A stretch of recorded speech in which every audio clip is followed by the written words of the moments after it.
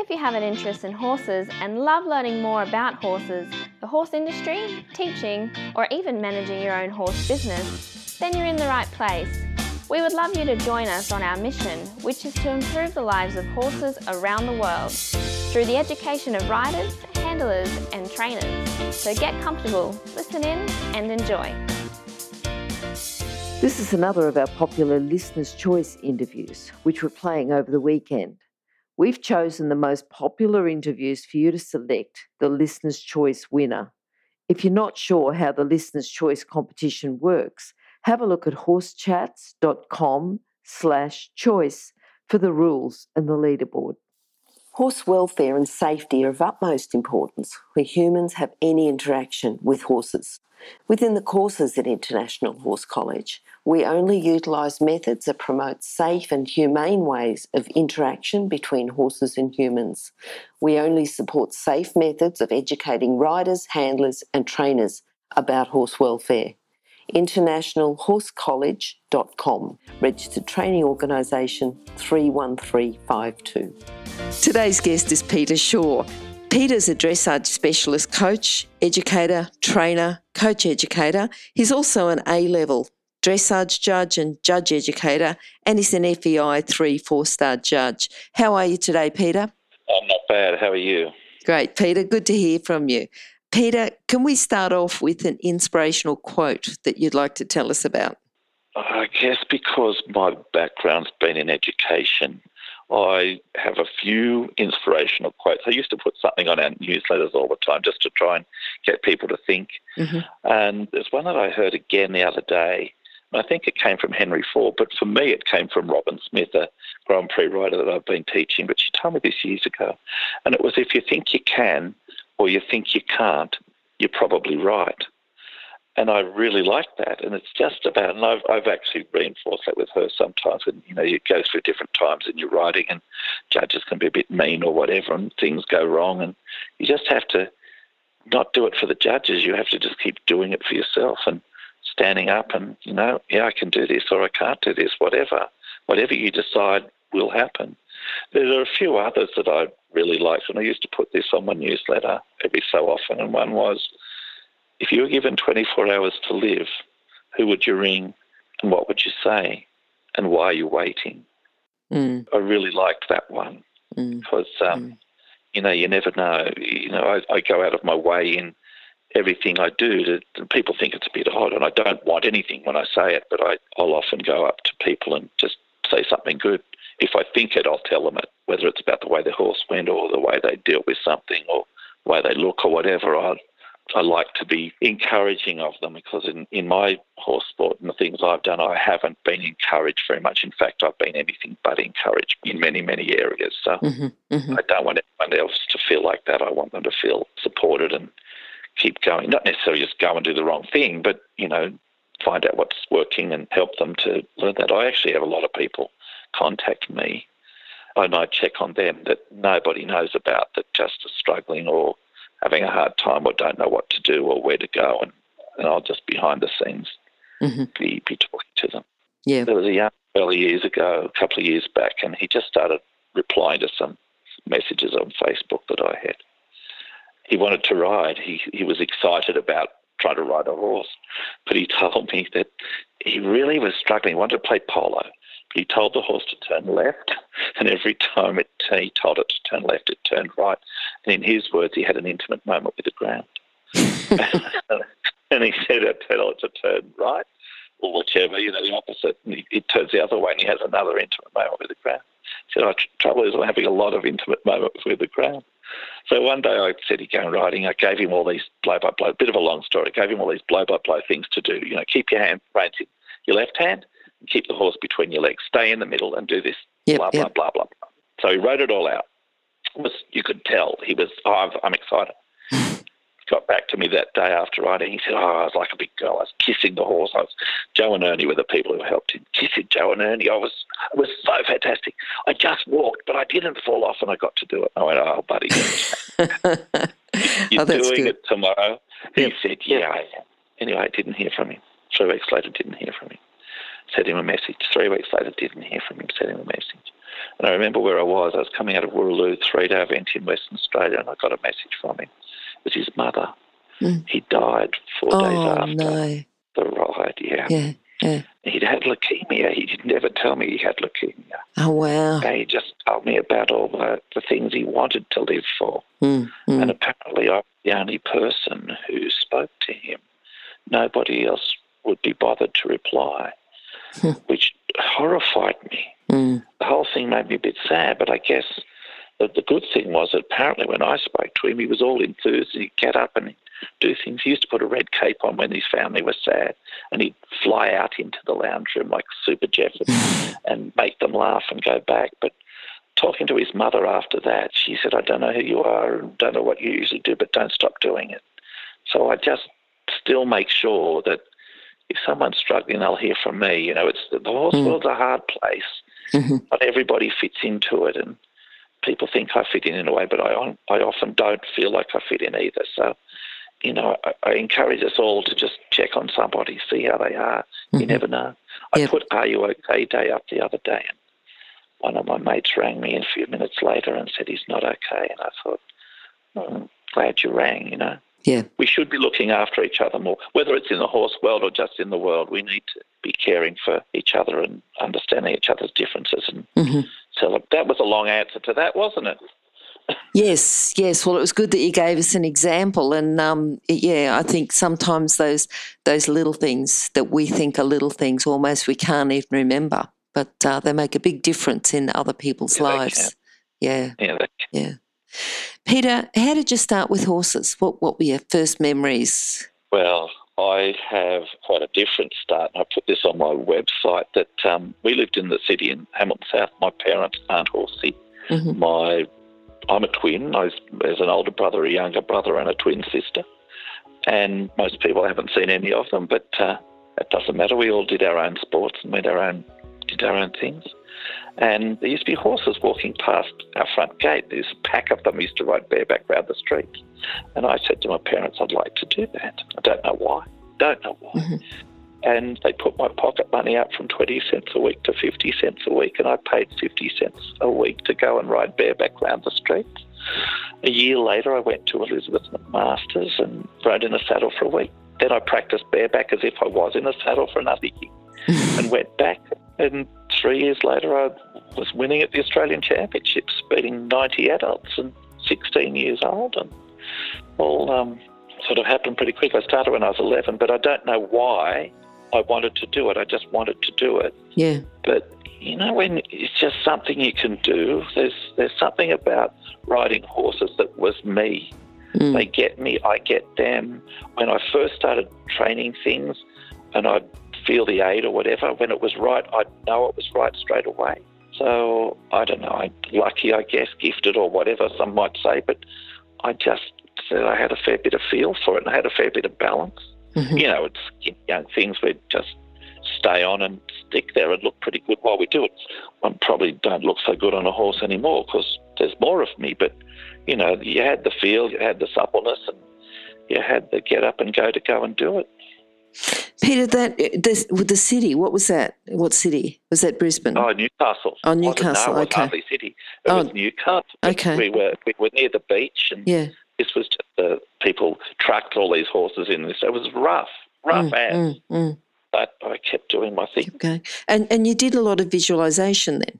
Well, I think I'm a visual learner. Yeah. I think because believe it or not, as a school principal, I'm not a very good reader. I struggle. I can read well enough, but it's not my preferred way of learning something. I look and I listen and I experiment, and I had good teachers, Elizabeth Master, Tina Wormelsdorf, and Franz Marinka were all on the same page. And I would go to them for clinics. I was lucky enough to go to France. I remember because I was so skinny. He said, and I had this lazy horse, and he said, put your chest out. And he kept on going on about putting your chest out. And I looked and I said, it is. And I said, you need a stint in the army. And I actually said to him, have you ever tried to push a bulldozer uphill? Because that's what I'm trying to do. It was just like they were tough in you've got to do it the right way. they weren't giving me too hard a time, but it was a difficult horse. But it was the best horse to learn stuff on because it allowed you, it wasn't hot. And if you did it the same way all the time, it did it the same way all the time. I won so much on a horse called Mobs Lane. I won so much on him that, people knocked me all the time. They knocked him all the time.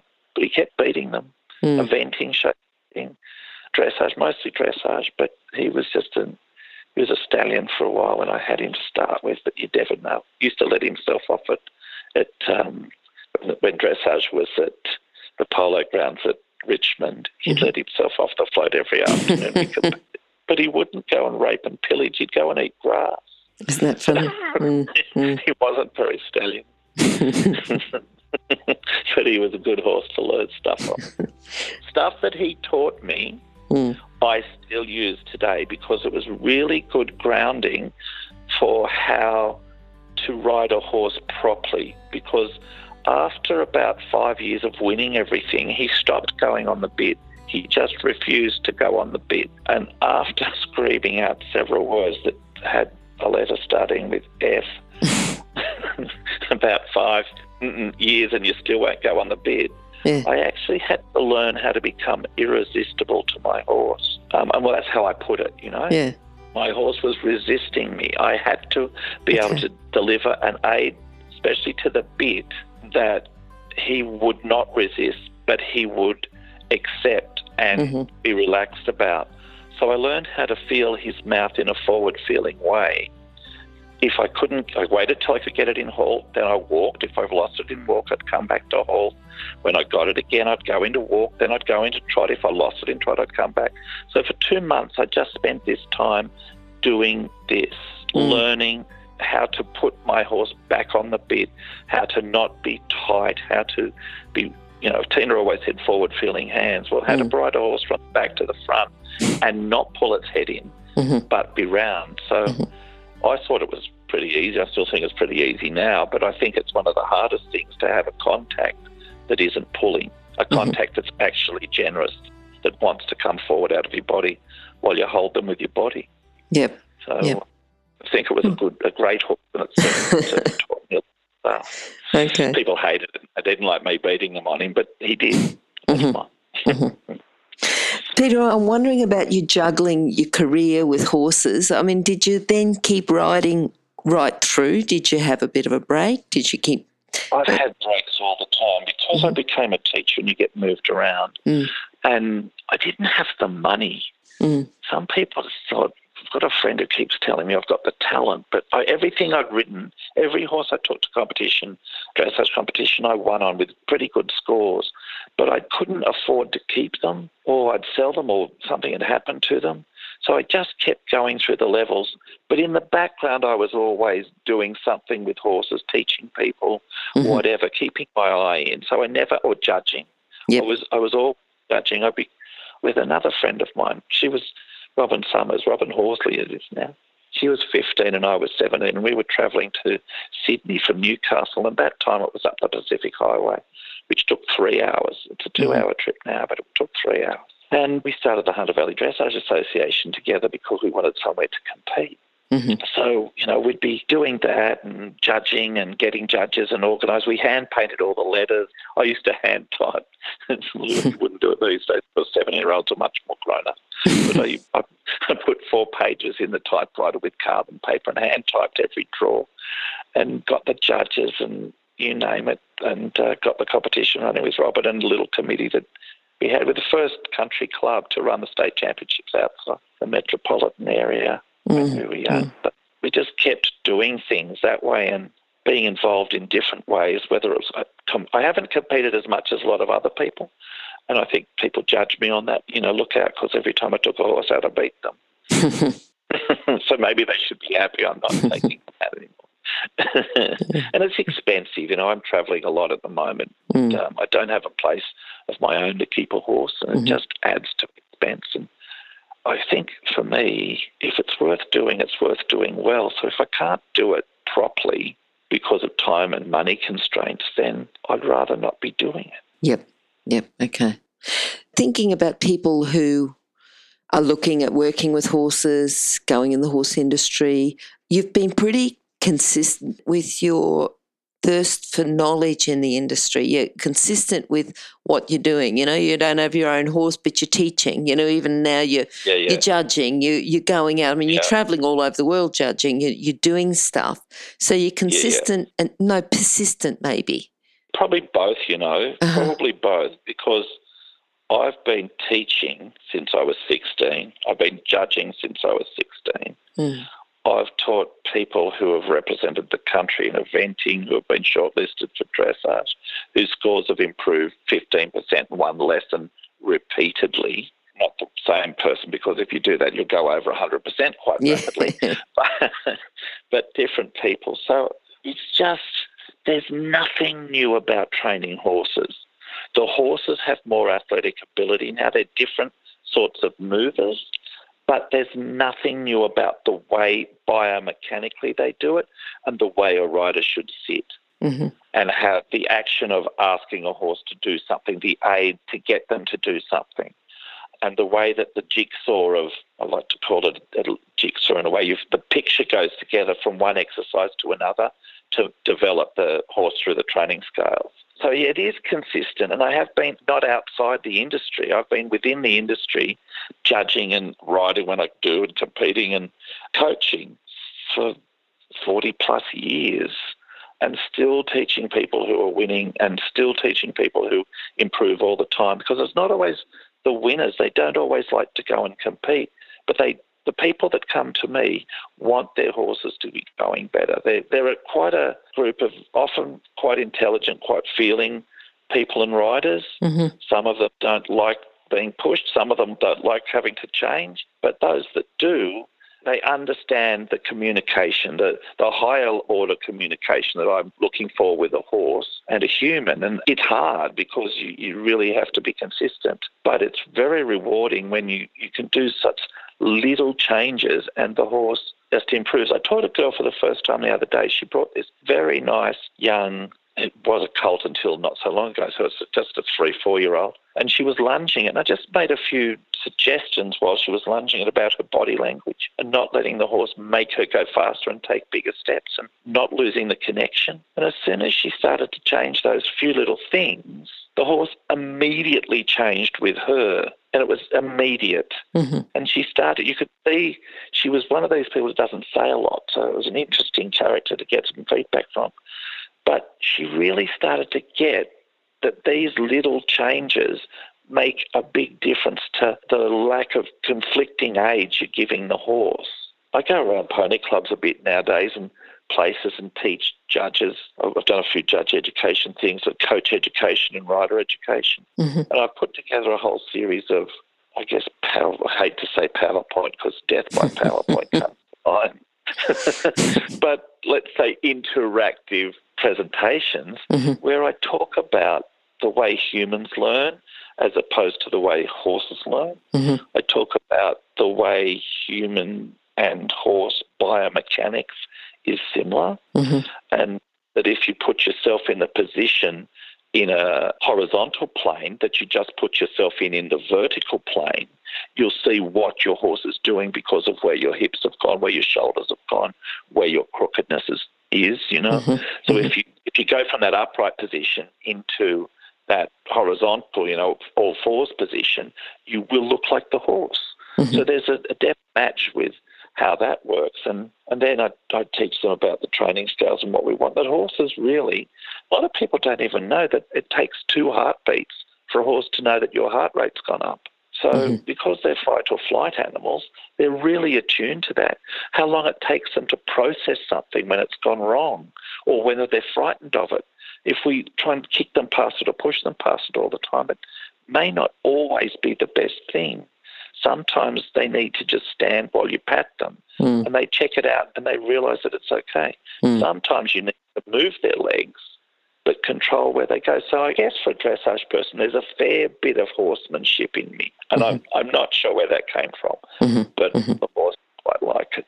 Thinking about training your riders and training them to be better competitors, what type of core skill for someone who's going to listen, who's going to be to go on and progress and improve, what type of core skills or character traits do they need to have? Well, we're all different characters. I learnt this probably the hard way. You really just have to keep your head where your body is. You really just have to ride your horse and forget about everything else. You don't want more than you can get at home. You want less than you can get at home.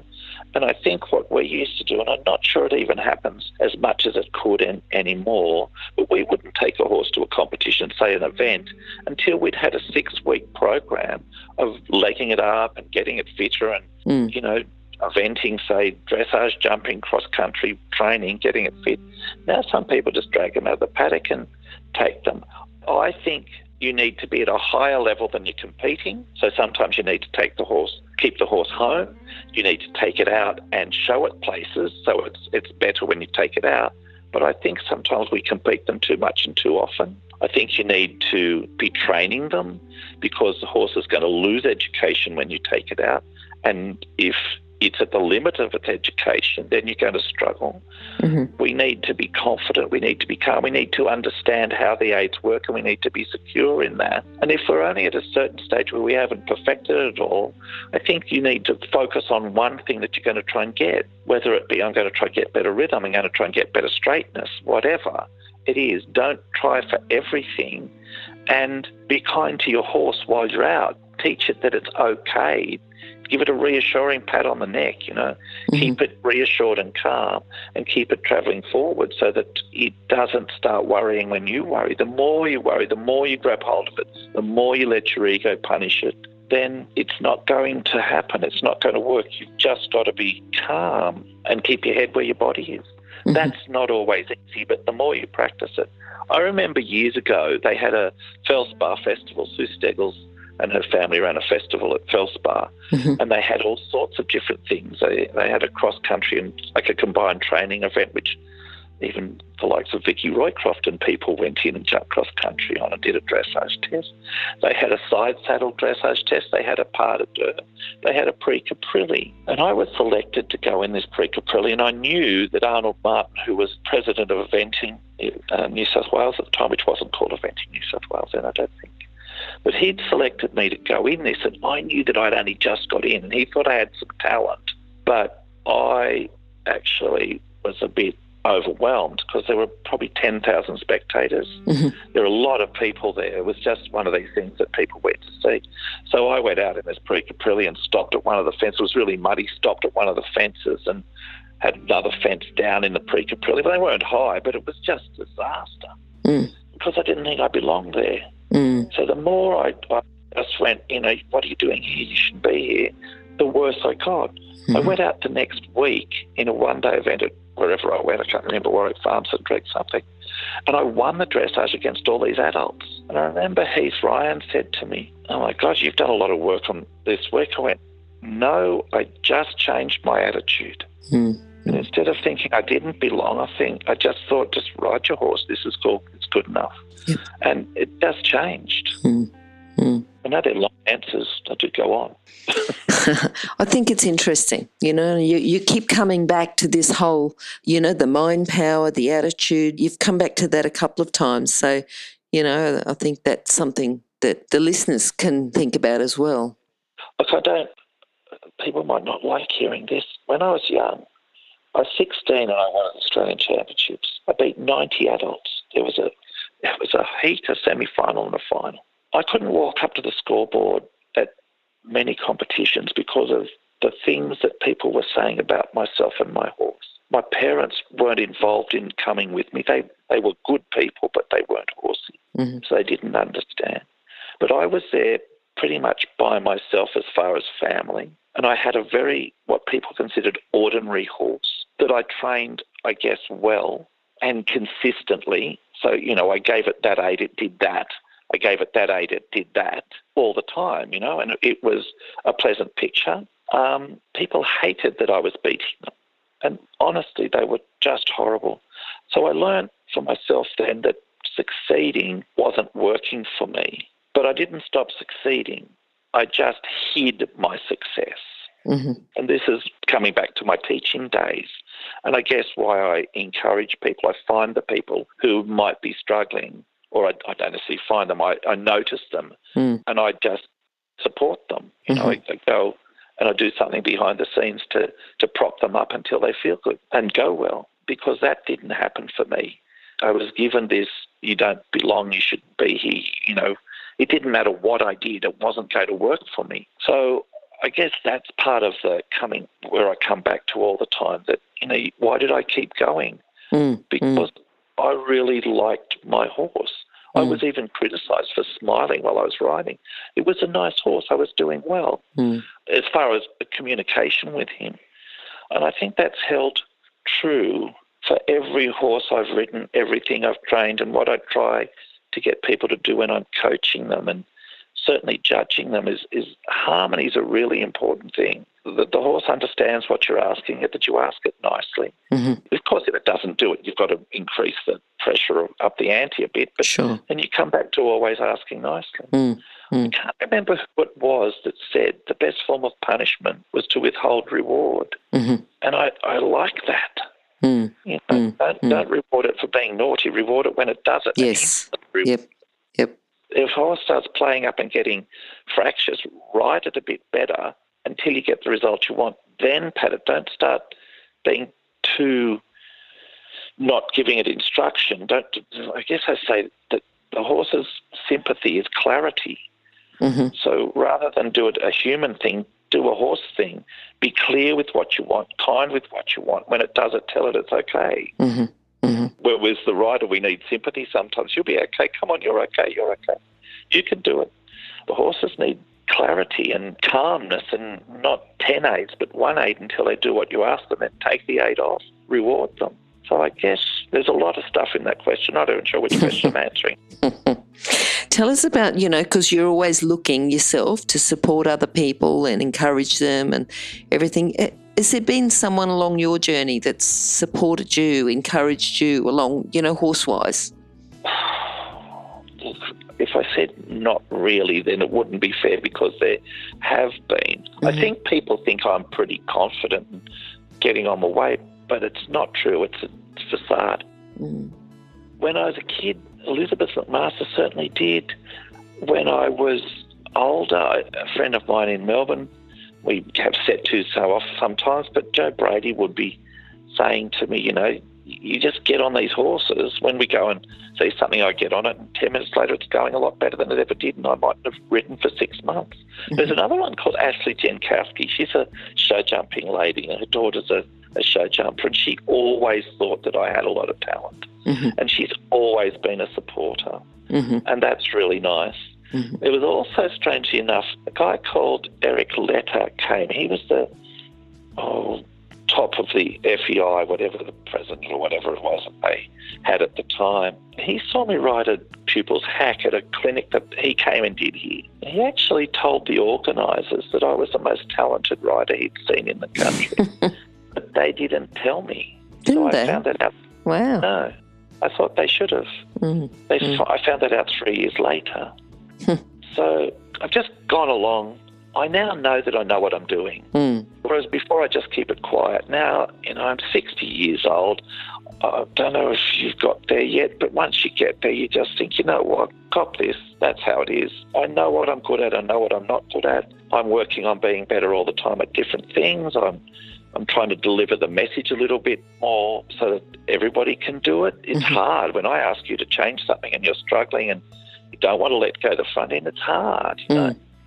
Some people think I want them on a loose rein, but I don't. But when I'm teaching someone who wants to hang on, I might make them put their hands up the neck and just let go for a bit and see what happens until they find a connection through their looser shoulder and softer elbow and through their closed hand and to their back and their seat and their leg, you know.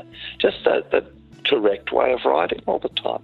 So it's trained into them enough so their go-to aid is a correct one, not grab them in the mouth. And I think if we train all our riders to do that, it doesn't matter what sport they'll do, their horses will go better. For eventing, if you train that, and you train that the horse can open up the frame and stretch a bit, when you're in strife, you can let the front end out and push a bit, and you get out of trouble.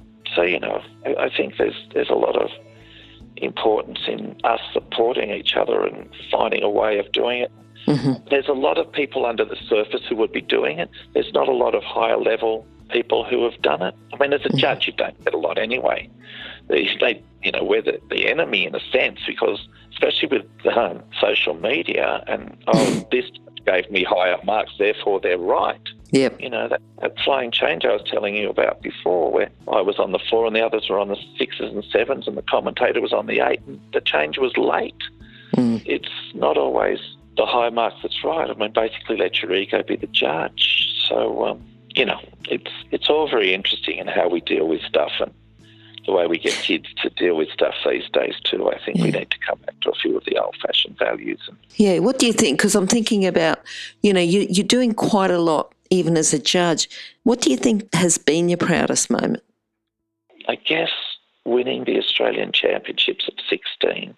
Unfortunately, Mum and Dad weren't there to see me, but that was a huge achievement on a very ordinary horse that I'd trained to do consistently well. Yep. And I guess another one was, I've got a couple, which then that wouldn't be proudest, would it?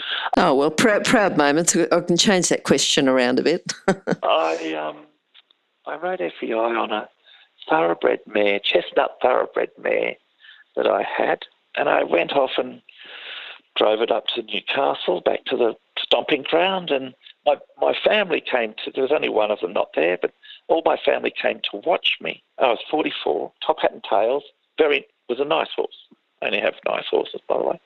And you muscle them up so they're even nicer. And I went in the Police and George and the Into One, and I came out, and my mum said to me, "You're going to win that." And I said to her, apart from being my mum, because, any good pony club mum should think you're going to win. Yep. Apart from being my mum, why do you say that? And she said, "You were the only one not fighting with your horse." And I went, fair enough. That's good that she noticed, from a non-horsey person. A non-horsey person. It's all about aesthetics, really. If someone has an eye for something that's beautiful, when you're riding a horse well and it's going correctly, everything flows. The rider flows, the horse flows. It will look beautiful.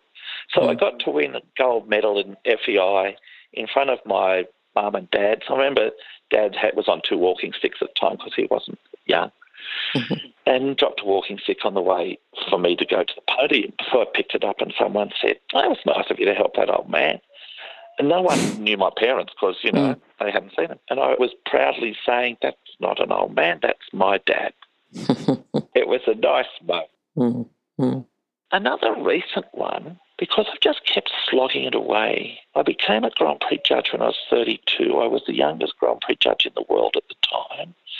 I've become an FEI eventing judge, and I've got to 3-4 star, and I've been asked to judge a few international classes, but I got invited by the FEI the other day to attend a seminar in Germany in January for judges that they're looking at for possible inclusion in, pony championships, but like the Europeans, the WEGs, and maybe even Olympics down the track. But there are only a couple of us in Australia asked to do that, and I was one of them. I was secretly chuffed because I haven't sucked up to anybody. I haven't played their games. I've just kept going, doing what I think is right, being honest and being fair, and it's paid off finally. So I guess that from a riding point of view before and now from a judging point of view, I'm pretty proud of that.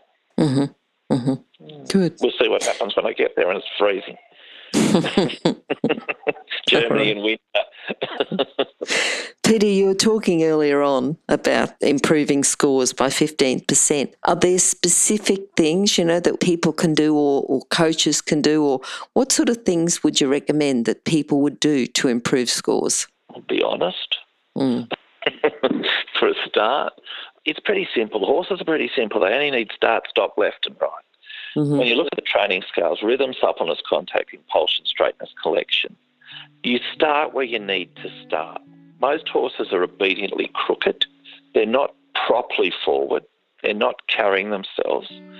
The way to make transitions where the horses can come forward and back correctly without cramping in the neck I often say the price you pay for doing something wrong in front is paid behind you, and you really need that to be coming through in the back to stay up.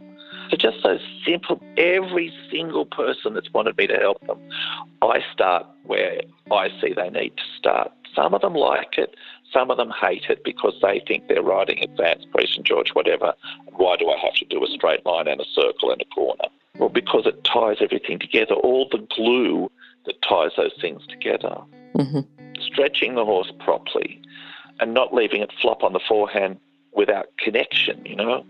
But the connection is a forward-feeling thing and the balance is on the seat and leg. Just getting the horse to swing through the back, improving the paces. The better the paces look, the better the balance, the better the softness, the better the harmony, the better the general picture. The marks are going to go up. And this was before we had half marks. You know, now it's easier to not put them up so much because they'll sneak a half mark in rather than a full mark. Be mindful of the basics. Be mindful of the relaxation. Before I knew about the training scales, because I was a teacher, and I'm old, we talked about the 3 R's, rhythm, reading, writing and arithmetic. Well, I made up my own training scales before I knew it. I didn't even call them training scales. I just knew they were things that I needed to get when I was riding a horse. And first it was rhythm, then relaxation, then roundness, then revs. And this sort of... That's a good one, yeah. So if I got the rhythm, where the horse was in a rhythm that was comfortable for it, it's like swimming. If you get into the right rhythm in the stroke, you end up with a second wind and you get strong, you come out of the water and you swim better and for longer. When a horse goes in the correct rhythm where it's not too fast, so it's not heading towards flight, and it's not sucking back and too slow and heading towards fight, they just start to relax. And then they breathe, and when they relax, they go to the reins, take the contact, then you can start riding them a little bit more up, a little bit more stretch, a little bit more up, whatever, change the pace. But you can't hurry that. You've got to wait for that to happen. And when you wait for that to happen, it keeps happening sooner and sooner and sooner. So I think people need to be more aware of how their horse is feeling mentally, correspondingly physically, and work on exactly what they've got, not work on what they want, but what they've got. And then maybe you have to take one for the team. If you go in the test, you might have to just back off a little bit on certain things. But mostly if they're going forward and kindly, the marks stay up. If you're fighting them, the marks go down and the test starts to turn to dust as you go along and everyone comes out a little unhappy. Mm-hmm. Mm-hmm. So I think just adhere to the basics, make proper basics, sit properly, and find a coach who really is telling you the right stuff, not just telling you what you want to hear. You might have to hear some things that are hard to hear, but you should never feel that you're stupid. You're not stupid, you're just learning. And it's tricky, and it means your body has to work and your core has to work and your legs have to be stretching down and under you, you know, not using the knee pads to sit on a horse and the reins to sit on a horse with. Mm-hmm. All those basic things that just we used to do when I was a kid. Now I do sound old. There's no shortcuts. They need to sit better to ride better. They need to understand what we require of a horse, how the movements all fit together, how a straight line, how a circle, how a curve goes into a shoulder in or a shoulder four, or how you progress from shoulder four to travers or renvers, how you progress to half pass, how you progress to lengthened strides, to more collected strides. What are we looking for when we pirouette? Pirouettes and shoulder ins are two of the worst written movements I see these days because people say, oh, you do it in travers. I went, well, no, you don't. You know, what's the purpose of the exercise? What's this exercise trying to achieve? Mm-hmm. And how does it go about it? Is what you're doing going to achieve that? Well, this is my favourite line. Are you just colouring in? Is this just pointless busy work? Mm-hmm. Because so often it's pointless busy work. It's just doing an exercise for the sake of doing it so you can put on the double bridle and the top hat tails or the tails and the helmet and go in a higher level test. Mm-hmm. And, you know, we've all done something like that. But if you really want to be good, you really have to fix the floors down lower. Mm-hmm. If you take the lift to the top floor, you get out of the lift and you'll fall back to the step you should have been on eventually, around that band. Yep. Peter, in this journey to be a judge, a rider, and everything else in between, what's been your biggest challenge? believe it or not, keeping my head on straight, believing that I can do this, not being beaten by the systems, earning enough money to do it since I've given up being a school principal. And I hear lots of instructors saying this, dealing with the people that come and go, that you put all the work into and they'll go off and go to someone else who you know isn't as good, but they, for whatever reason. You have to learn just to keep going. People are going to do that. They're going to go somewhere or not somewhere. It doesn't matter how well you make them go. Always there'll be someone that they think's better, and they'll often they think the overseas ones are better, but I think it's a bit funny after 44 years of my apprenticeship when they get someone who's been riding for 5 years coming from overseas to train them. Oh, they're from Germany or wherever. And I just shake my head. Yeah, it's called an apprentice. So I guess that's been a hard thing, rationalising the fact that I can't afford to have a horse and keep riding, and because I'm not out on a horse competing all the time, I'm not thought of so much as in the job of a coach, I guess, which I find funny because I'm coaching winners. Think that will be the judgment of that. But the horse world's an interesting place. We do what we do. I do know that everybody does the best they can with what they've got. And I need to realise that I'm doing okay and just keep going and keep believing that I'm okay instead of telling everybody else they are. I need to be telling myself, come on, buddy, you're doing okay, just muscle it up. I was watching a guy online the other day. He's talking about all sorts of things. He talked about his father and how his father was the cleverest man on earth, and he dropped out of school in 3rd grade. And this guy's wife died of cancer, and he was standing at the coffin. And his father came up beside him and said it was the last thing he taught him. And he said, just stand. Just keep on standing. Don't give up, just stand. And I think it's a really good lesson for us all because we have ups and downs, and you'll be popular one day and flavour of the month, and then not flavour of the month, and, whatever. It's just how it is. It's no reflection on you often and whatever. And, you win a test, you lose a test. Some judge will like you, some judge will hate you. Get off Facebook and get on your horse. But just keep standing. Just stand up, turn up, dress up, and shut up and get on with it. I think that might be one of the things that I need to be mindful of. You spend a lot of your life by yourself in this world, in this horse world, and I've done that. Okay. So, for me it's keeping confident that I can do this and I'll be okay. Like I tell everybody else they will be. Taking my own advice, that might be the answer to that question. Okay. All right. The next one that I want to ask you about is just putting on your judge's cap, about trends in dressage. Do you think trends are changing? Is dressage getting better, improving? What can you say about that?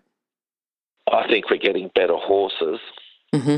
And that's internationally? I mean, we are in this country, all over but... the place. Yeah, we've got much we're better breeding horses. better. Yep. We used to have, sometimes, we used to have horses off the track that we had to try and get through the levels, and they were hot thoroughbreds or cold thoroughbreds or broken down thoroughbreds or whatever thoroughbreds we had or whatever, We've got horses that are more athletically gifted. Temperamentally, we don't always have the better ones. There's more opportunity for people to buy schooled horses and compete on them. I don't know whether I'm jealous that didn't happen to me or not, but I don't always think that that's the best way to go. I think at a certain stage it's a good thing to buy a horse that's higher than the level of your own riding, as long as it's a good horse, as long as it's trained well. Getting the right feel, spending time to learn the basics, looking at the good internationals, the Ingrid Klimkas of this world, the Carl Hesters of this world. Go and sit and listen to the tapes and see what he's talking about, the straightness, the softness, the forward feel in the hand, the energy originating from behind, and how you fix this and that. I think they're going to give us better marks. I think we went astray for a while. I think people are starting to come back. We see a lot of I see a lot of horses. You look at ads and see the development of the muscle. I think they need to stand back and check out what their horses look like and see how much muscle they've got coming out of the wither, seeing where the bend in the neck is, if they have a bend in the neck, and if they do, should that be there? They should flex at the pole, not behind the pole. How's their back looking? Are they getting more, not fatter, but are they getting more strength? And when we see that with true paces, because we see it, I remember judging a Prix St George once that had more lateral walks in it than I'd seen collectively in all my years of judging. That was a bit of a worry. We need to keep the paces true. We need to keep the system true. We need to be honest. We need to be fair. We don't need to kill them, but we need to set them on the right track. I guess when I'm judging, I try and...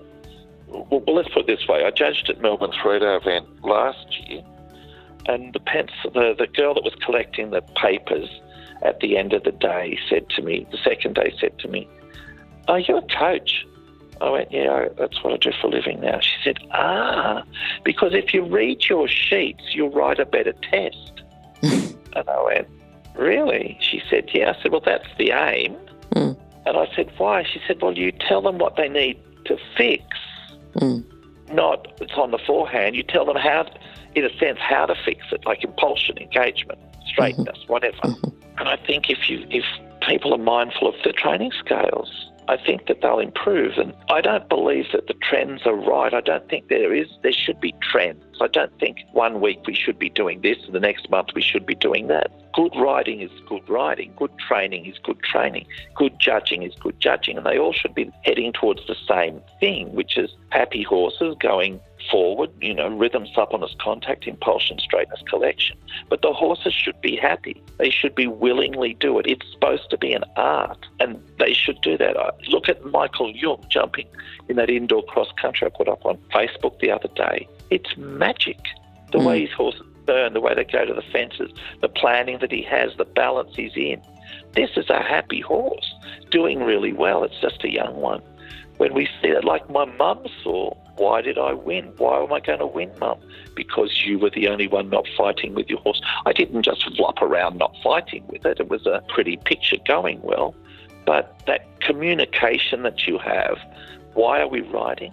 Most people are riding because they love their horses. Well, consider what you're doing to it if you love it, because the better you communicated with it, the more cooperative it is with you because of the way you train it and the way you reward it. The better your scores will be, the more chance you've got of getting somewhere, not just going somewhere because your ego got in the road. I don't know what that sounds like, but I hope it doesn't sound mean. I'm just trying to get people to think about what they're doing and improve it. Yep. Correctly improve it, not just go higher and harder. Okay, good. Oh, hang on a sec. Let me interrupt to let people know about the horse industry qualifications at onlinehorsecollege.com. If you have a look at the flexible options, there's online theory and the practical components can be completed by video or with a qualified expert in your area. That website again is onlinehorsecollege.com. Okay, thanks. Have you got, and I know you will do because you obviously read a lot, a book that you would recommend for our listeners? Don't you remember I told you I'm not a good reader? You're not. I'm sure you'd have one at least. I did read one called Moving the Cheese, which wasn't, or something like that. It was about change and managing change. But I think Rainer Klimke's book, I think it was Alaric, The Making of a Champion. Yes. Yep. I think that was a good read. I think it was interesting because of the way he talked about how he had to learn to deal with his horse, how he had to read his horse better going into the change of seasons. His horse wouldn't be as good changing its coat, so he had to back it off. He knew it had to be fit going into LA, so he got a eventing fit going into LA and won a gold medal. He realised when he got tough on it, it didn't work. So I guess that was a good book. One that I remember from years and years ago, two that I remember from years and years ago. One was called Dressage for Beginners, and I think it was written by Peter Churchill. I can't remember. But it explained how a horse carries itself. And one of the simple things was if you try and pick up a wheelbarrow by standing out the back of it, you can't do it. But if you bend your knees and squat underneath it, you can start lifting it up in front of you, which talked about how you get engagement. So there are lots of imagery that you could go from there. And the other thing that I read, because I didn't have a horse of my own until I was 21, but I rode different things. I didn't go to pony club. And I read the Pony Club manual, and I learnt the Pony Club manual. So I learnt what a bone spavin was, what a bog spavin was, what therapin was. I learnt what a whisk was. I learnt what sort of feed you feed the horses. I learnt how to do a bandage and all these stuff that we assume people know, but they don't necessarily these days. We need to bring back the desire for riders to be horsemen and horsewomen, so that they can look after their horses better rather than just get someone else to groom it and throw them on to ride in their class. You know, they need to get a sense. I used to groom all my horses before I rode them, so I could run my hands over them, spend a bit of time with them, to get them. I know everyone can't do that because they're busier. But I think those sort of the Pony Club manual was a great book. It was orange and sort of this funny yellow and reddy colour. Yes. And it was a great book. So that's one, and The Making of a Champion. And I don't know, I haven't seen Dressage for Beginners for so long, but just simple good things. To think about. Nothing fancy. Isn't it? Charles de Contefort also has a good book called Advanced Dressage or something like that. Yep. So if you want to go a little bit higher up, there's some very good things in his book. He's a very clever trainer and a correct trainer. Yep. There. You ask me one thing, I give you 4 all the time. Huh? Told you a million times not to exaggerate. Okay. Peter, tell me what your future holds. What are you looking forward to? God knows. That's something I'm actually struggling with at the moment. I don't know that I should air this on this thing, but I'm actually struggling with what I should do. I've come close to giving up. I haven't yet. I don't know. I guess that I will keep going. I think I will be adding more photography to my work because I love taking portraits, believe it or not. I bought a camera to take people, and I love to take horses, sorry. Yep. And I now take people, and I love it. I like showing this. This sounds so pathetic. People will vomit when they hear this possibly, but I like to show people they're beautiful, and they are. If it comes from their heart, it shows on their face. And it's easy to make people beautiful. It's easy to show them they're beautiful. Just talk to them while you're taking a photo. Catch them in a situation where something's tickling their heart and the face looks good. So I might head down there.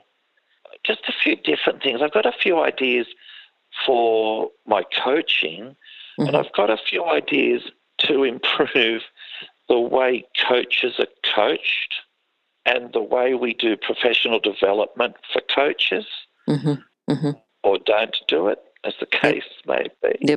Yep. Anything you can talk about now? I'm pretty keen to listen. I know, but I'll talk to you privately. There are a few people doing things like that now, but my idea, how are we going to improve our sport? Well, we can't put, as I like to say, lipstick on a pig. You can't just fancy up the way you talk about it. The product that you make has to be of absolute quality, and it has to be of uniform quality. We should all be talking the same language, expecting the same things. If I say to you, I want to see that horse coming from behind or carrying itself or stretching or whatever, we should have the same picture in our minds of what that looks like. I don't think that's the case anymore. Or maybe never was. To tell you sort of where I'm headed or how I'm headed, I'll use an example of the sailing people. After, I think it was Sydney Olympics, a sailing team, I can't remember if it's England or Australia. Anyway, whatever. A sailing team sacked all the people they had and hired a new coach because they won nothing. The new coach only hired people of excellence. Even if it was the person answering the phone, they had to be absolutely the best people for what they did. So he surrounded himself with people of quality in the work they did, at the highest standard he could get, and that people who wanted to work with the highest standard, that near enough wasn't good enough. After a number of years, the trainer was asked how he's going. He said, we need more funding and I need a little bit more time. And he explained where he was at and showed the people, and they gave him more time. At London, they won gold in every single category except one, where they won silver. I want to start doing something like that. There's a reason, and I might be attacked for this, but we're not winning the medals that we were in some of the sports, and we're not winning them in dressage, and we're not even getting funding.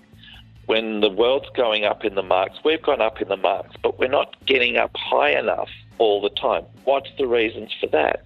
Now, I'm not suggesting I know what the reasons for that are, although I have some ideas. We'd have to ask the stakeholders that, and then be honest and say, all right, well, how do we do that? And I think we need to have excellence in what we do. I think we need to get the best people we can possibly get. I was talking to some of the powers that be once, and they said they couldn't afford Carl Hester to come. He was too expensive for whatever amount of time. I said, I don't think you can afford not to have him come. Find a way, find a way of bringing the best to us. Go for second best. It's not good enough. And all sorts of level. I mean, it's not just the trainers, it's everything we do about horses, the knowledge that we have about the way they work, the way their muscles work, the way their joints work, how we keep them sound, how we feed them, how we deal with stress, how we deal with travel, how we deal with the stomach sicknesses, because so many horses are sick in the stomach. Farriers, competitions, how we think about that. The modern thinking of competitions now for high performance isn't that it's a stress and you go and do it. There is no such thing. Every day's the same. You just go out and ride your trainer. Don't build it up in your head. So being able to provide opportunities for riders and coaches and you name it to get together in a venue and have international quality things presented to them, not just teaching them how to talk things up without the standard being good enough. And I'm not criticising anyone for that, but we have to raise our standards. What we're teaching them has to be the same. It has to be on the same path, or we're not going to. It doesn't have to be on the same sport. It could be reining, it could be camp drafting, could be jumping, could be eventing, whatever. But horses, they all go the same way. Yep. I think you've certainly given a lot of people food for thought. I think that's what we've got to start with, is food for thought. Yep. Yeah, I think I'm just trying to. I'm a bit passionate about the sport still, so it probably will end up that I won't give up, although I'm coming close at the moment. I am struggling with it at the moment. Is that as a full-time coach, Peter? Yeah, I think so. Money's pretty tough at this time of year. I think it's just hard. Look, says he, I'm about to do my fourth overseas trip within 12 months, Yeah. Well, maybe money isn't so tough. But although my family has helped me, my mum's helped me do that. And India, when I went to India to judge, they paid for that. Okay. But I've paid for the others. A little bit of help from EA. Yep. But it's tough, It's tough feeling like it's a struggle when you're 60 and think you should be retiring rather than just retired again and again. So, I don't know. I'm passionate about learning. I'm passionate about the way we look after the horses. I think we need to do that better. I think we need to have them as our first entity of care and not let our egos push us to where we want to go, no matter what the horse thinks or feels about that. Okay. And I know you've been, there's reflected with what you've just said right through the whole interview today, but can you sum up your philosophy into a lesson? I think the standard you walk past is the standard you accept. So you should strive to be as good as you can be. You don't have to be perfect. The interesting thing about people is that with horses and with riding, there's a lot of perfectionists that don't succeed enough because of perfectionism. The only thing that you guarantee when you practice perfectionism is failure. So I guess we have to embrace the fact that we're imperfect, but we're entitled to be loved and we're entitled to belong in this sport. And the same with the horses.